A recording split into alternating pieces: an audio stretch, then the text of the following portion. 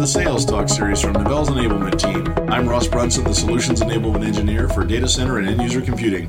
What we cover in this series is how you can use nearly anything that's happened in the press or world of technology as a reason to start a productive conversation with your customers, your partners, and your peers.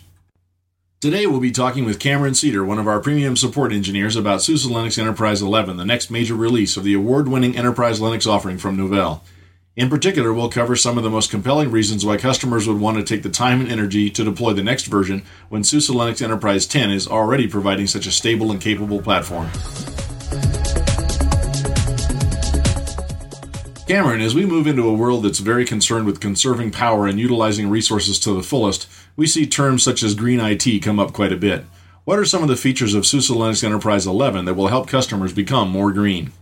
So yeah, Ross, green IT is now a forefront technology with a number of changes to technologies such as suspend and resume, CPU power states, and more efficient clock and time modes to assist in lower usage under changing requirements, resulting in power savings with no degradation of performance.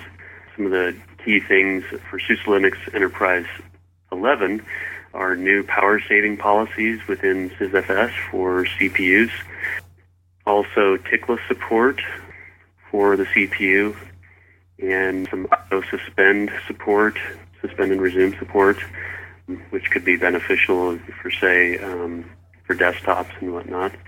Those are some of the key areas that kind of stick out in my mind as far as some improvements there for green IT. We all know that performance plays a big role in the choosing of an operating system, and the kernel of an operating system is a large part of that. Some would argue that the 2.4 kernel series had better performance than 2.6 in recent years, but isn't this past us now? Can we honestly say now that the 2.6 kernel is better performing than the 2.4 kernel?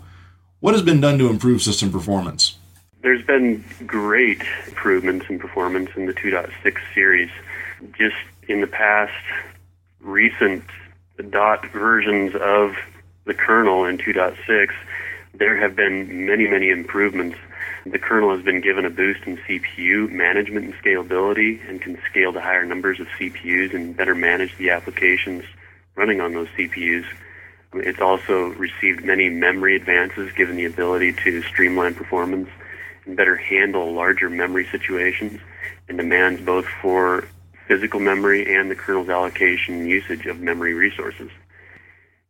There have been several different benchmarks that have been given as far as the latest 2.6 kernel, and some of the things that kind of stick in my mind as far as performance is concerned is some of the improvements on database I/O and things like that have literally been increased about 10 to 15% in performance, which is a significant increase over the last 2.6 kernel and over the 2.4 kernel.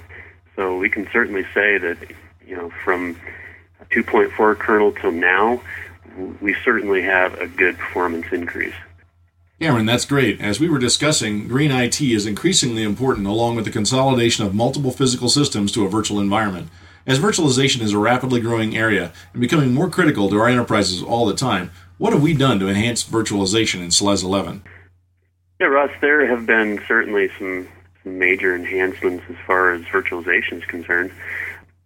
Some key things that pop in my mind are CPU hot plug is a great enhancement, especially for the realm of Zen, because you can now have the ability to hot plug CPUs into your virtual machine environments there. Also, the VMI layer for Zen is actually included in the newest kernel now, so we now will probably get better performance seeing that piece of the hypervisor included in the kernel now. And also, the inclusion of KVM, which we have not had in the past. This is certainly a technology preview for starters, but KVM meaning the kernel virtual machine. So this is, aside to Zen, a newer technology, a little bit different, works in similar ways, but something that people can start taking a look at now as another virtualization alternative. It also has things like live migration, CPU hot plugging, and suspend and resume, just like Zen does. So those kinds of things as far as enhancements are there.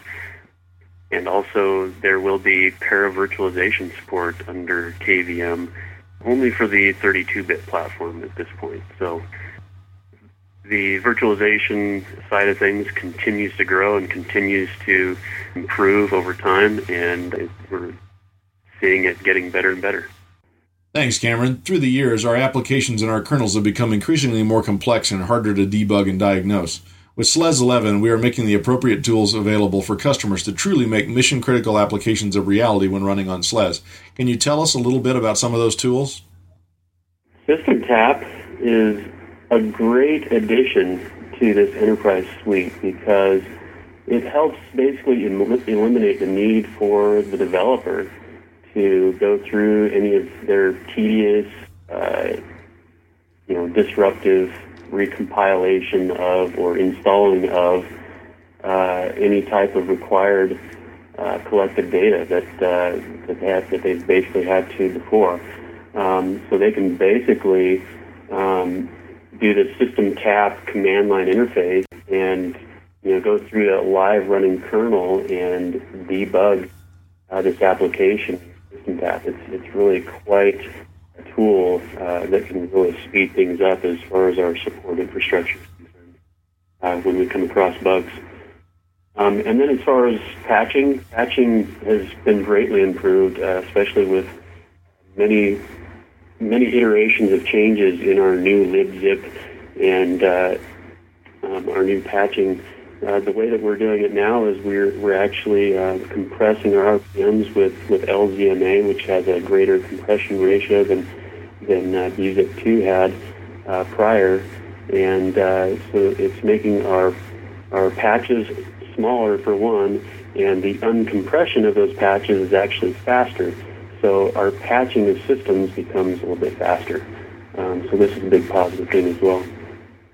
Those sound like great tools. Finally, a lean and mean data center has been one of the terms used by Wall Street lately. What features in SLES 11 will answer this description? Low latency, real time, configurability for appliances, that sort of thing.